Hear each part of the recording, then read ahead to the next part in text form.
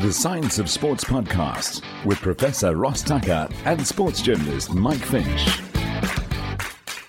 But some of the stuff that's been put into this document is actually very disheartening. Some of the stuff that's been left off this document is equally disheartening. It's not possible to get to where they have without diminishing the voice of women, and that's frustrating.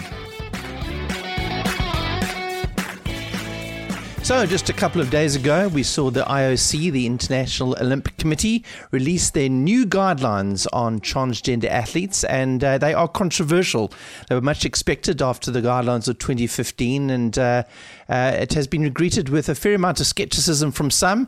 It's been welcomed by others. But to bring us up to speed, and with somebody who probably knows this debate more than most, Professor Ross Tucker is with me all the way from London. I'm based in Cape Town at the moment, but Ross is at a conference in London. I think it's a World Rugby Conference, isn't it, Ross? Yeah, it's our annual general meeting for medicine and science and research. So I am here until next week. Well, it feels like in Cape Town it's kind of English weather because it's nice and rainy here, but I imagine that it's getting a bit colder in London at the moment. I went on the bike the other day. I cycled from my sister's place just outside London down to Brighton, from London to the beach and back, and I did not have 5 minutes of dry in 6.5 hours. It was the most miserable 6.5 hours I've had on a bike ever. It sucked. Well, you've been doing a bit of travelling over the last couple of weeks, and I know that you've been doing a lot of interviews with some of our coaches, which many of you who are regular listeners to our podcast will have listened to some of those fascinating interviews around all sorts of subjects. So look back on the last couple of podcasts and you'll see some very interesting podcasts focusing particularly on the role of coaches and coaches who specialise in certain areas. But, I mean, Ross, you have experienced a lot of stuff, particularly on your bike. I've seen you riding in the snow in Switzerland and experiencing some quite extreme conditions the last couple of weeks. Yeah, it snowed everywhere I went, and I thought, let me see how this goes on my gravel bike. And I made it 20 meters in. I said, no, I'm going to go for hot chocolate or something instead. So my fitness is poor. There's too much food and too many drinks. And so I'm looking forward to coming back home to summer. Well, I suppose that's the reason why we see in Europe a lot of the growth of indoor cycling on Zwift and Rouvy and all sorts of full gas, because I guess in England and in Europe during the winter it's quite tricky to get on the bike. But anyway, let's get on to the subject at hand at the moment, and it is that recent set of guidelines published by the International Olympic Committee. Ross, just a sort of first takes on it. What were your initial thoughts when you read the guidelines?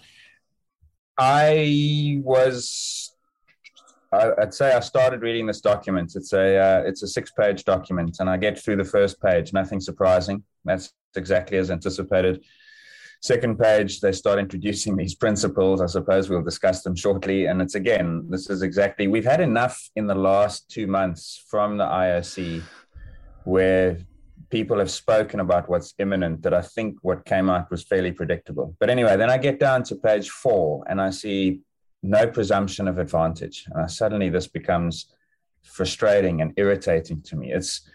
We had an opportunity, I think, in the world of sport to consolidate what I think has been quite good work in the last 6 months to maybe even going back a year to World Rugby's, if I can be presumptuous enough to claim that. But some of the stuff that's been put into this document is actually very disheartening.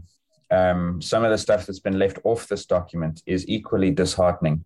And I think it comes from the same place. In my opinion, this is a politically influenced, cowardly, unscientific document. Is that direct enough? I was going to say, how do you really feel about this?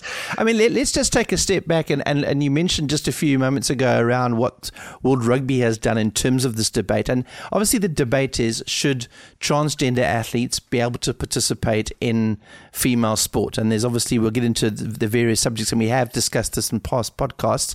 And there's also one of the guidelines released by the IOC is the fact that these transgender athletes no longer have to be required to reduce their testosterone levels, which is obviously another facet to what we're talking about. But if you look at what World Rugby has done, give us an idea about what World Rugby's guidelines are at the moment as a sort of starting point. Yeah, so we brought our guidelines out in October last year, so they're just over a year old. And the headline piece is that transgender women cannot currently play women's rugby.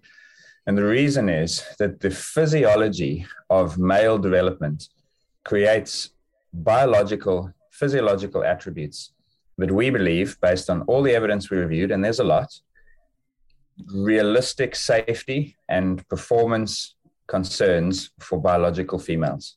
So the influence of male hormones through the process of male development would undermine the integrity of women's competition.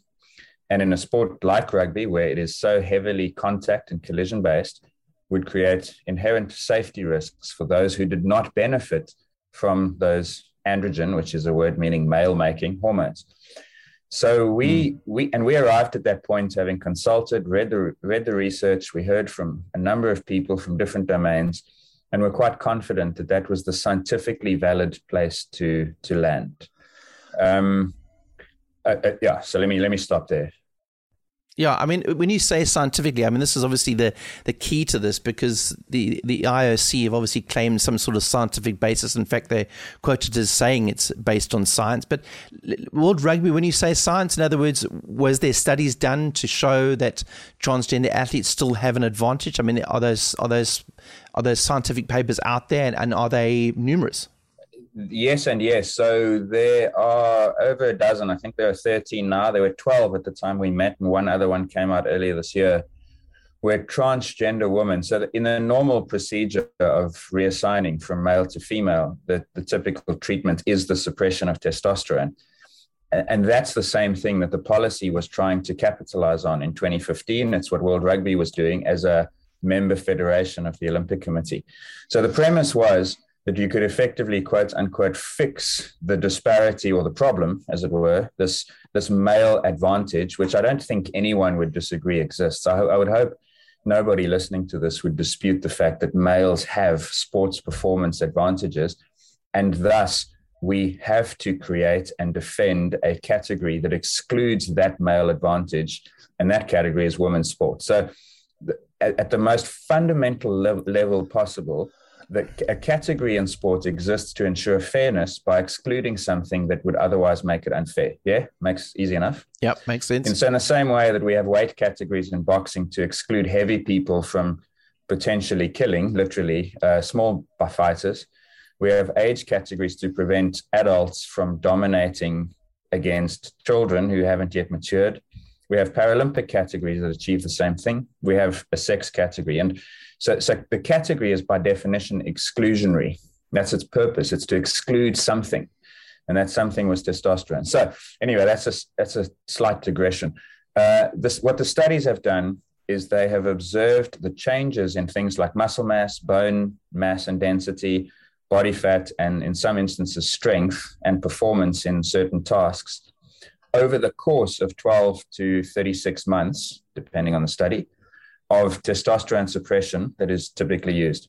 Now, what sport had tried to do was to say that if you lower your testosterone, you will take away the advantage, and we can balance fairness and inclusion. We can include you despite the fact that you had past tense male advantages, because taking the testosterone away would have taken those advantages away. But the evidence from those now 13 studies is fairly conclusive that that does not happen. So there is very little evidence that the typical male advantage is removed by testosterone suppression. It is reduced to some degree, but where, for instance, lean mass was 30% higher to begin with, you only take away maybe 5 to 10%, which means that there is a retention of a significant part of that advantage. And the World Rugby process came about because I came on board, and there was this growing awareness. There were studies that were coming out, and in 2019, a very good one from Stockholm came out.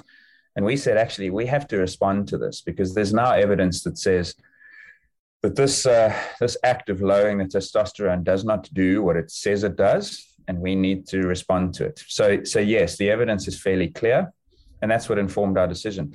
Where there is, for the sake of completeness, where there is a question is, how would that picture look in a highly trained trans woman prior to suppression? Because none of these studies have looked at elite athlete trans women.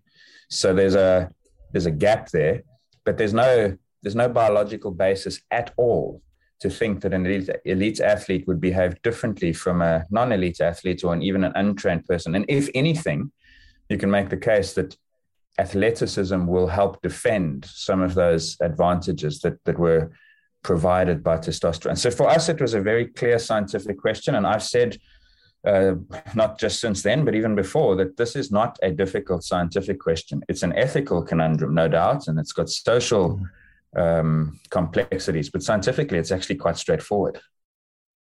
I mean, it definitely, I mean, from the outside looking into this debate, it looks like a very easy one to talk about. I was actually having a discussion with a local organizer here of a cycling race, and he was saying that there'd been a question from a transgender athlete participating in the tandem category who said that were they still eligible to be racing in the tandem category as transgender women, and would they then be there available, for prizes if they won that division. And on that level, it's fairly easy to make that decision. I wonder if you could put your sort of hat on and say, if you were the IOC and you were trying to defend this, what do you think the IOC's argument is? Because is there science in those guidelines? Have they done some scientific research? Have they quoted scientific papers? And if not, what is the basis on which they are making these decisions? Well, I said at the outset there that there was things in the document that really disappointed and frustrated me, and that there was something that wasn't. And the thing that's not in that document is a statement of fact, which is that transgender women, based on all available evidence, retain advantages even after the suppression of testosterone. They have not yet brought themselves to say that. They ignored it when they first did their document. They ignored it in 2015, and they've continued to ignore it now. And it's not that they don't know, because we've spoken with them about it and they know, but they can't. But why would they ignore it? Why would they ignore it? Because their imperatives are, I'll say upside down, because I believe ours are the right way up. And what I mean by that is that sport has an obligation to balance, or not to, that's exactly the wrong word. Sport has an obligation to manage three different imperatives. It has to ensure inclusion. It has to be an open space because you want people to play it. So for rugby, who I'm here with now, we want people to play the sport. So we have a priority to grow the game and include people. We also have a priority to ensure fairness. So that's why we manage the rules. That's why we have age categories. That's why we have World Cups that have to be run in a certain way. And that is why we have women's rugby. So that's fairness. And then the final thing is we have a priority to ensure player safety. That, in fact, is the purpose of this conference. And I mean, we've just had a session this morning on how are we going to look after the brain health of players, given the evidence of potential negative outcomes as a consequence of playing the sport. So now you've got these three imperatives, right? You've got fairness, safety, and inclusion. And the question is, pick the order that you're going to rank them in. What's your priority? And for rugby, it was clear. It's player safety is the number one priority. Then comes fairness, then comes inclusion. So that drove our assessment of the research, because if you cannot fulfill your number one obligation based on the available scientific evidence, then you can't have the inclusion. All the language from the IOC going back to 2003 and especially in 2015 reverses that ranking order, and they talk about inclusion as the priority. And it's the same in this document. That's why they downplay the science, is because the science is incompatible with their desired ranking of what they're trying to get out of sport. And so you see this because when you look at this document, they have principles. The first one is inclusion. That's not accidental. Yeah. In fact, not even the first principle. The first line of the document says, every person has the right to practice sport without discrimination and in a way that respects their health, safety, and dignity. So the tone is set from the very first sentence. And then the very first principle follows on, and it says inclusion. Everyone, regardless of gender identity, should be able to participate in sport safely and without prejudice. Now, I don't disagree with that, and I would hope nobody disagrees with that. The question is, do you have the right to participate in any category of your choice? That's the problem. And I don't think they've brought themselves, and I don't know why, I'm guessing now, is it pressure from various groups? Are they worried about litigation and accusations of discrimination? I don't know, but they've got the order wrong is the short answer.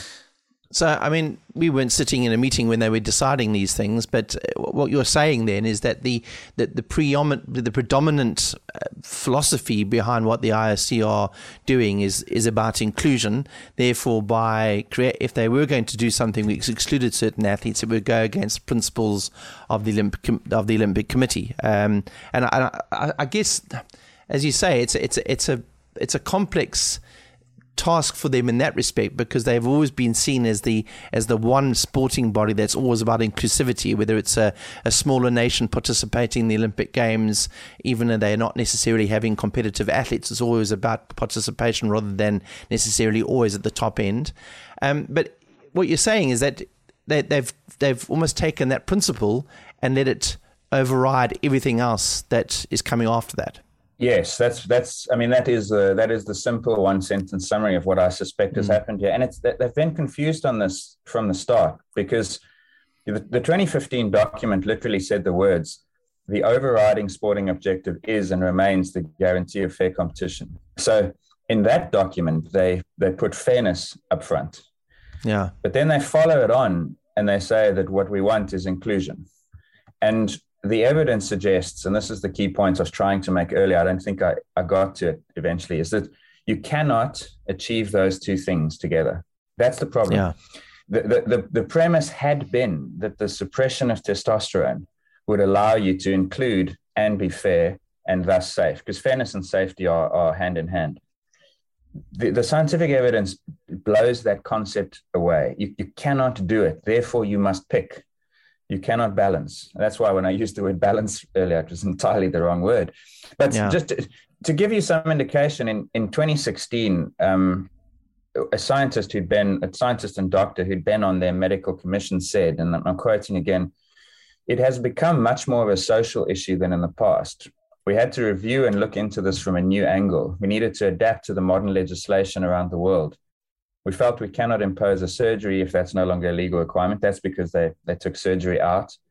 And it is an adaptation to a human rights issue. This is an important matter. It is a trend of being more flexible and more liberal. Now, many listeners will say, "Oh, well, this is just another symptom of the over-liberalization of the world."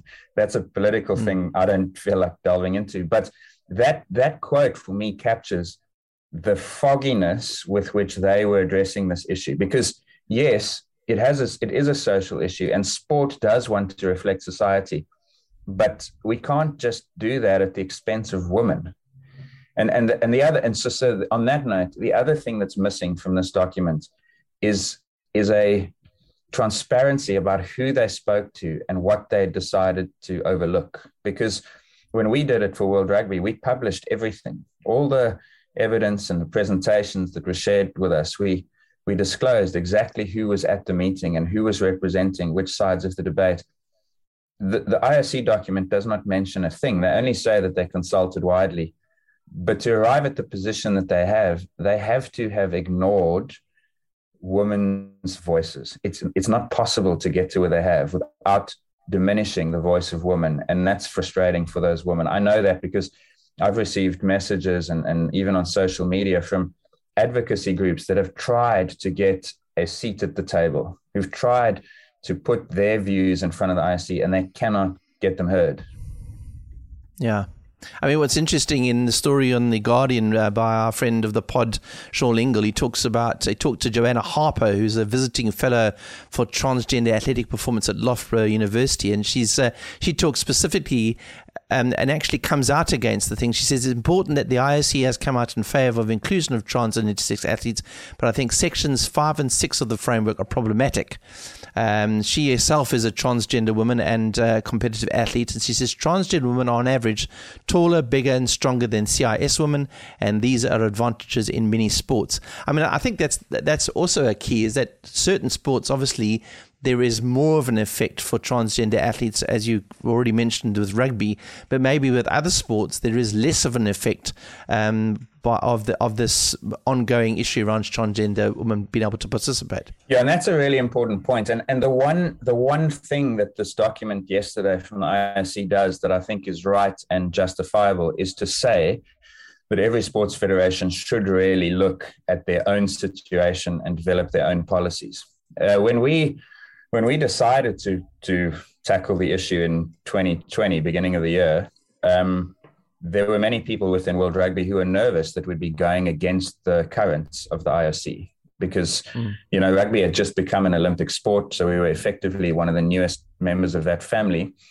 And people were quite concerned that we would do this and be breaking rank. And so we actually reached out to them and said, look, would you be happy with us? And they said, absolutely. In fact, we hope that eventually every federation goes the same way. So even then, that this was clearly going to happen. And it's right, because the physiological requirements of different sports would differ widely.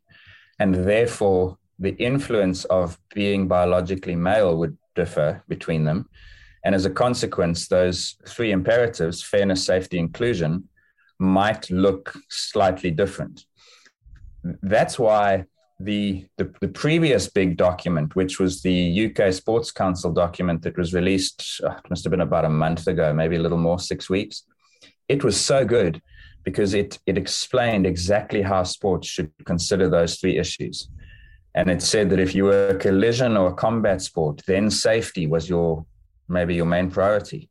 Yeah. If you had no collision, no contact, and potentially didn't even put competitors up against one another, they were swimming, for instance, you're in a separate lane, then safety becomes less important, but fairness is the thing that you have to address as a priority. So that was a very clear, helpful document. This one isn't. And just on the note of Joanna Harper, she was very influential in the development of the IOC's original trans guidelines, because she had done a study that had looked at how endurance running performance changed when testosterone was suppressed. And she'd argued that it was diminished by about 10%, which, as listeners would know, is the male-female difference. So males are typically, the typical male or the best male, performance-matched male is 10% faster than a female. Her study suggested that advantage was entirely removed, and that was the basis for achieving fairness and inclusion at the same time. That study has got a number of flaws in it, which I don't know, we don't need to go into right now, and I think has since been displaced by a body of much better, more controlled long-term research instead of this, what we call a sort of cross-sectional observation study. So it's interesting that she objected to those points. Points 5 and 6, incidentally, are the two most problematic in the document. Not the only ones, but they're really, really frustrating. Yeah. One of the things she actually mentions, she says it is unreasonable to ask the sports federations to have robust and peer-reviewed research before placing restrictions on trans athletes in elite sports. Such research will take years, if not decades. And that's also quite an interesting point, is that now they put the burden onto the individual sports, knowing full well that they have to prove that there is, as you say, that the proof is on the person who is against the transgender athletes. And that research, you guys have done a World Rugby, but it takes years of research to do that, particularly with the nuances of certain sports. And that's why, as I read this document, I got to point 5 and my purple mist, red mist, whatever you want to call it. The hackles rose. So just to explain, point 5 says no presumption of advantage, and then point 6 says evidence-based approach. So those two things are linked together. And what they've said here is it's an extraordinary outflanking maneuver in a legal sense, because it effectively reverses the burden of proof. That's the problem. So in legal terms, the burden of proof is who has to prove it. And in this case, do women have to prove that trans athletes have an advantage, or do trans athletes have to prove that they don't? That's a really important question, because depending on which of those you pick, the evidence is going to have to come at it from the opposite direction, if that makes sense, right? Yeah. Now, in a scientific sense, that this determines your null hypothesis. So you can argue this legally or scientifically. if I'm a scientist and I'm looking at this, my starting hypothesis is the transgender women retain advantages compared to natal females and therefore should not be allowed to compete. That's the World Rugby policy right there. So the question really is, should the science disprove that, or should trans women have to disprove that? I think yes, they should. Or should women have to now prove that actually it is unfair? And they have literally said, and I'm reading again from their document, no athlete should be precluded from competing or excluded from competition on the ground of an unverified, alleged, or perceived unfair competitive advantage.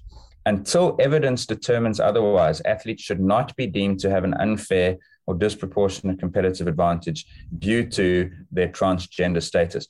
They are literally saying that unless you can prove that transgender women have an advantage, you have to let them compete. So the burden of proof has now been flipped again upside down, and our sports have to prove the impossible, because you cannot prove that.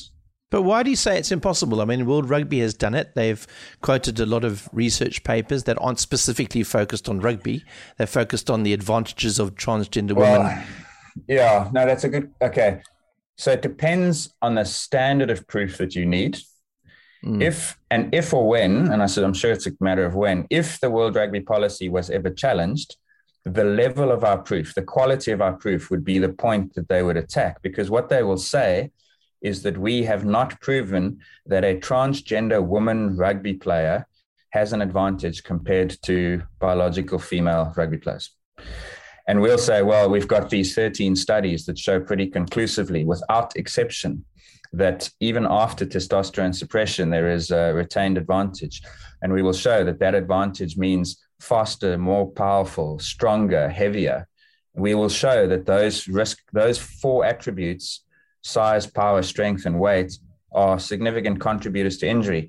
And then they will say, but show me a case of a transgender rugby player who falls into that category. And we'll say, well, we're deducing and we're reading the literature, and we think it's strong evidence. They'll say it's weak. So you see that there's a tug of war now around that evidence. And at some point, it will fall to someone to try to evaluate whether the evidence is strong enough to uphold in a human rights claim. And that's where it gets really messy. And so the wording of this is so troublesome, because the fundamental, and I read it again this morning, the fundamental problem here is that they talk about athletes in the singular. No athlete should be precluded. Athletes should not be deemed to have an unfair. So they want you to evaluate it on a case-by-case basis. That's a major problem. You shouldn't use, in my opinion, that language. What we should be saying here is, does the typical female have a disadvantage relative to typical male? Yes or no? Well, the answer is yes. Does the typical transgender woman have a reduction in those advantages sufficient to take away any unfair benefits? The answer is no. Therefore, in the typical case, the average case, the common case, it's very clear. But on a specific case, it's impossible to prove. Yeah. I'll give you another. So just one other example is I'm here at this function with a number of coaches, and I said to the guy last night after this came out, is nobody disagrees that adults have advantages over children, but prove to me how big that advantage is. You say, okay, we'll go away and we'll take 1,000 adults and 1,000 16-year-olds, and we'll let them do a host of different tests, bench press, sprints, power, endurance, whatever you want to call it. And then we'll say, and what we'll find without doubt is that on average, the adults are stronger, faster, better endurance, more powerful, heavier, taller. But there will be 10% of those 16-year-olds who are faster than the adults, some of the adults. Yeah. There'll be overlap between those populations. And that overlap is then going to be used as an argument. Well, it is being used in this case as an argument to say, well, then what's the problem? Because if a trans woman isn't winning, why would you not want her to compete? Well, and that's the other thing. So this brings us on to the other deep misunderstanding in this IOC document is they keep talking about sports will have to assess unfair, disproportionately large advantage. That is a meaningless concept, because when does it become disproportionately large? Yeah, because any advantage is an advantage, isn't it? Whether Exactly. it's 2% or 50%. So if I use a small motor on my bicycle, is that okay? As opposed to a big one. If I dope with a small amount of testosterone, is that fine? But a lot is not. So the point is, these things are not spectrum. They are binary. You either have an unfair advantage or you don't. And their premise that you can somehow assess whether something is disproportionately large is outrageous. If you've got an athlete running in a 100-meter race and they move their starting blocks 5 meters forward, that's not fair. Whether they win or not doesn't matter. The outcome doesn't determine fairness. The process does. And so you can't say that athlete who's got a 5-meter head start is okay because it's only a small advantage. But if they went 10 meters ahead, that's disproportionately large. That's basically what the IOC is asking sports to assess here. And it's not possible. So they've really painted the federations into a corner from which I can't see how they escape unless they take the World Rugby approach and say, we're not interested in case by case. We don't care about overlap in these attributes between men and women. We know that typical male, typical female, elite male, elite female, scholarship winning male, scholarship winning female, we know they're different enough that we have to protect the female category for fairness and safety. So that's where this thing goes now. It's very frustrating. Just give us a sort of maybe an explanation there where DSD athletes sit, the differences of sex development athletes as in Caster Semenya. So Caster Semenya obviously born female, but obviously a high testosterone level, which has been very well publicized across various media. In this case, is she then discriminated against as a high testosterone athlete, or is she then, for instance, if she was a rugby player, be able to play women's rugby, for instance? Well, so the DSD case has actually revealed the problems with what they've put out yesterday. So it's important to be very precise on the language there. What you have there are individuals who have the XY chromosome pair, which is male. They therefore have testes, which is male. They have high testosterone, which is male, but something we'd call it downstream of the testosterone. So how does the testosterone do its job in the body? That's the problem. So there's a break in the chain, as it were. And so then what happens is they develop female secondary sex characteristics. So they don't, and in fact, and primary and secondary. So the genitalia appear female at birth. And so they are often, not always, but often identified as girls, even though they have all these biologically male attributes. And then only when they get to puberty, adolescence, do these changes really start kicking in, because they do still have testosterone that they can use. So that's a very tricky situation. And what this guideline from the IOC has done is it's grouped what they're calling sex variations. That's the new word for DSDs, with transgender, because they talk about these lists, so they list them all. So for instance, they'll say, competitive advantage due to sex variations, physical appearance, and or transgender status. So they're lumping them all together now in one pot. They've also said that sports should not police testosterone levels. They've said that the testosterone concentration, which, as we discussed before, is the target of the previous policy, that's now no longer what they advise. So now, if I was a DSD athlete, I'd be saying, hang on, you've just advised that you're currently excluding me on the basis of no longer be the exclusionary factor. So now the sport will have to once again show that these athletes have got, in the IOC's own words, a disproportionately large advantage. And again, I would put it to them, how would you say that Caster Semenya's is too large? And if another athlete with exactly the same condition came along as Caster Semenya but was 2 seconds slower, would she be allowed but Caster not? If we spoke at the time of the Olympics, there's a Namibian sprinter, Christine Mboma. If she breaks the world record, is that sufficiently large? But if she's only coming third, is that okay? You see, the dilemma they've created for themselves is you now have this arbitrary question of when is an advantage too large, and that's the wrong approach. A fundamental point is it an unfair advantage? And it's unfair if it belongs in a different category.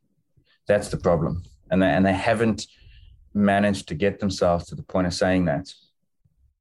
And in the case of Caster Semenya, I mean, does these guidelines potentially change what World Athletics have obviously tried to prove and basically pushed Caster Semenya out of her favourite distance and put her out of the game of athletics in many ways? But do you think these guidelines might influence the way that the member federations or the IOC might see these guidelines changing? They've already said that they won't. So the aforementioned Sean Engel asked them that yesterday, I guess, on the call or just after, and they came out with a statement this morning saying that we will persist with our guidelines. We believe they're fit for purpose. They mentioned, and I mean this is true, that CAS had upheld them and the Swiss tribunal had upheld them.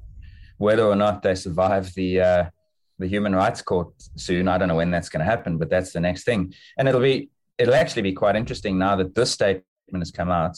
If I'm Caster Semenya's lawyers preparing for a human rights case, I'm going with this as my Exhibit A. So, but anyway, the point is that World Athletics have said that they're happy, and the IOC will be happy too, because they have, again, they've passed this along to the federation. So if World Athletics say, well, we're going to do what we've always done, the IOC will say, we're fine with that. Just like they're fine with World Rugby doing its thing and with anyone else who comes along and says, So I suspect most of the federations just don't have the capacity or the appetite or both to actually tackle this issue, and will probably say, we will follow the previous guidelines until we are told otherwise. I mean, in rugby terms, it just feels like a classic hospital pass, doesn't it? I mean, we're gonna be seen as the bastions of all everything that's moral and inclusive, but the actual nitty gritty of trying to sort this issue out is now in your hands, federations, and we're kind of washing our hands of it. That's what it kind of feels like to me.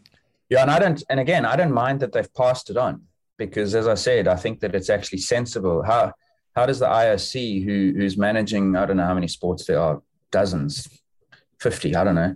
They don't have the capacity or expertise to juggle archery against taekwondo.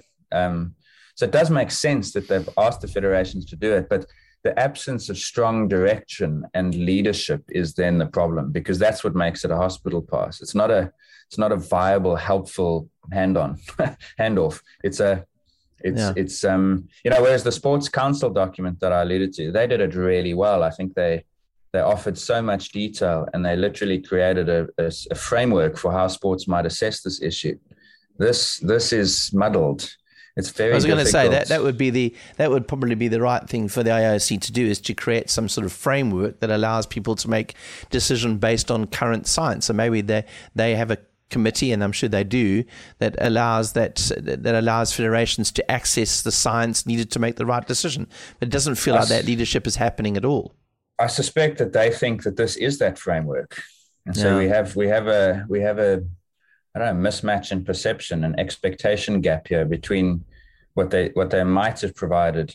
Just again, I'm sorry to just bring it up again, but it's so glaringly absent, is the simple factual statement that lowering testosterone does not remove the male biological advantage. To not put that in there is a huge failure, because now the sport has to take it on and say, what are we going to do without that key piece of information? And okay, the IOC is not the sole source of that. And my hope is that documents like World Rugby's and more recently that Sports Council document have made sports federations aware that the fix doesn't work. But there's just the absence of the strength to say that is disappointing. What's interesting, I mean, I think, for us in the sporting world, it's we've debated this and we've had podcasts on this in the past, and we've obviously read up a lot about it. And for many of the listeners of this podcast, they will probably have a fairly good understanding of the issues at hand. But I'm always quite fascinated, and I guess it's not really our area of expertise, but always fascinated by what's the word I'm looking for? The politically correct angle on this, where people without the knowledge seem to think that discrimination against transgender athletes is somehow discrimination against women's sport, when in fact what people need to realize is that women's sport is in fact being affected, and its credibility is being affected by this transgender issue, which is what people often forget. I do find that strange that in a a modern world, there seems to be this inability to understand the impact of this on women's sport, because it really is about protecting women's sport. It's weird. It's weird, yeah. Right? Like when we, and I mean, they won't mind me saying this, but when we met at our transgender workshop to start this process, I think it's fair to say that many of the people on the panel who were going to make the decision came in with that same mindset, that this is an issue about discrimination against trans athletes. And it's only when you start to explore it, and then suddenly there's this realization that this is a colliding rights issue, and that if you discriminate against one, if you don't discriminate against one, you're going to create discrimination against the other. And the perspective of women is the one that hasn't been listened to enough in this debate, in my opinion. The IOC, I don't think they canvassed in the beginning. I think they only thought about it from one angle. Yeah. And I think they found it quite difficult to shake that angle. Whereas I think the Sports Council document, and I can only speak for our processes, we really wanted to hear both perspectives of what is a colliding rights issue. I don't see how anyone can, and you see this on social media all the time. People will just climb into me or whoever saying like, don't you care? I say, actually, I care a lot. I just care about a different population maybe to you. Yeah. I'm as concerned about the fairness and safety and women's right, and it is a right to have a safe, fair place in sport. Yeah, absolutely. Yeah. What was interesting, the IOC claiming that they consulted with 250 athletes and other stakeholders, and I think it would be quite nice for them to actually maybe name who their stakeholders were and how they were involved in the process, because it feels like, was there a reasonable spread of people who are interested and invested in this process? Well, we were one of the stakeholders, because when we announced we were doing it, they contacted us. You mean World Rugby was, and that's what you're saying? Yeah. Then they contacted us and said, we'd like to hear about your process and how it went. And so we explained it to them. And then when the decision came out in October, we had another call with them. And as I said, they were very complimentary of our process and the method and even our outcome, in the sense that they wanted federations to do it. And we were the first of their federations to go it alone on this issue. So we'd be among that. And even in those meetings, they did say that they consulted with others, but that's where the infamous lack of transparency among sports federations is played out again, because just say, who did you consult with? Yeah. What did they offer you? Like, what were their positions? Because, the thing about it is, I don't necessarily mind if someone says, we think trans inclusion trumps all. We think that sport should reflect an accepting society, and that we should have trans athletes and trans women in women's sport. I strongly disagree, but I can respect that someone has that position. But don't tell me that you're going to do that and it's not unfair. Yeah. At least be open and upfront. And so that's why if we could see what the IOC considered, and we could see that they arrived at this position of inclusion as the number one priority, despite the fact that they've heard about safety issues and inclusion issues, then at least we could assess it with a degree of understanding. But when I see a statement like there should be no presumption of advantage, despite everything in the world that's ever shown us male advantage over women, I mean, it's a mess. You know what I find fascinating, and this is my sort of final thought on it, is that there seems to be, and maybe I haven't read enough around this topic, but there doesn't seem to be a lot of women's sporting groups that have come out in, first of all, protest against guidelines like this, or in support of testosterone athletes not being able to participate in certain areas of sport. It almost seems like these women's groups, in a way, are women's sporting associations and federations seem a bit loath to come out and say, this is about protecting our sport. It seems to be in the hands of the federations, the national federations, and people like yourself to come out and say it is. Yeah, so couple stories to support that. When we did our policy, we emailed through the international rugby players. This is the group that represents the elite players. We sent an email out to all the international players in the world, and we got 200 odd replies, and so many of them said, please don't put my name next to my response. Please keep this anonymous. Yeah. And none of them said, I'm not prepared to speak out about this because I'm just really scared of the fallout.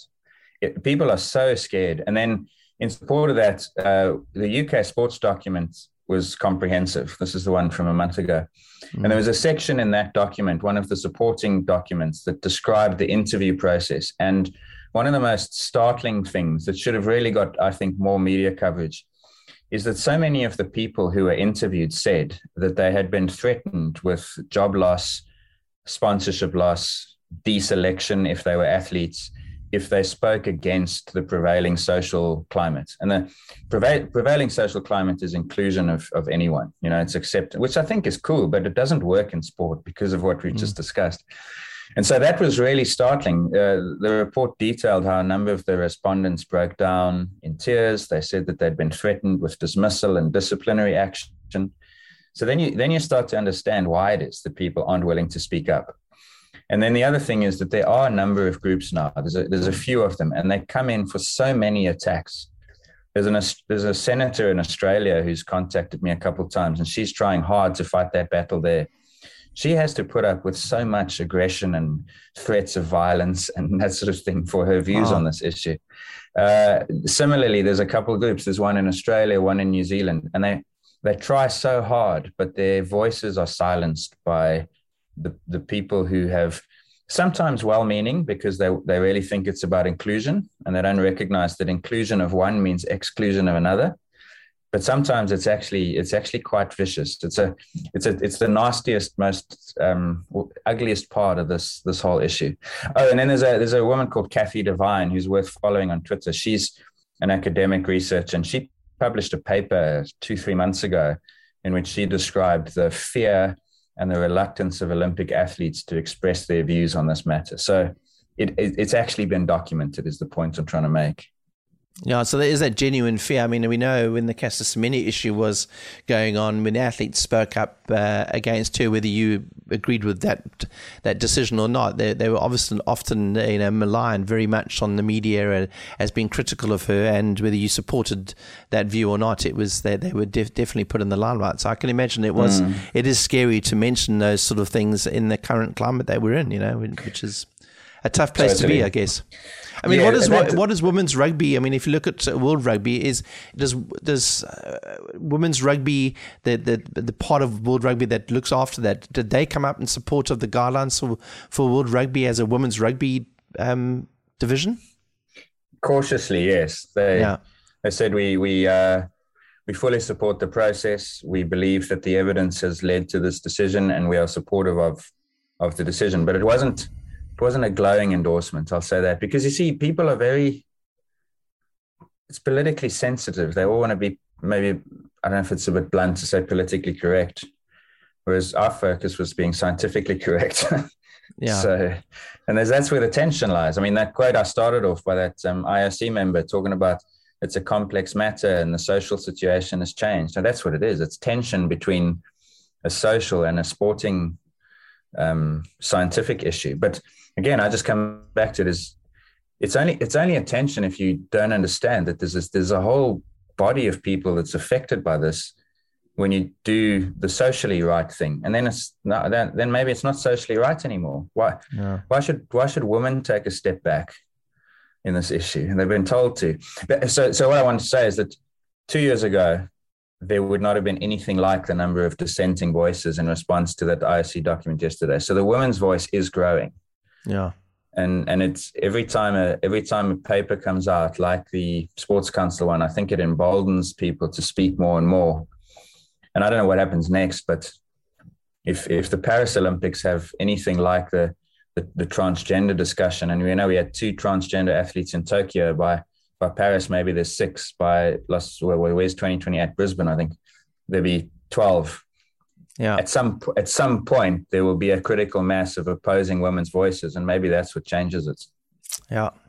Well, it certainly is a very hot topic at the moment. And if you want to share your thoughts, and we're obviously very keen to hear from people who might not share our views in this, because, we're always open to suggestion and anybody who can come along and suggest that maybe we've got it wrong here. But certainly it seems like it is a fairly simple process, but maybe the IOC haven't got it quite right.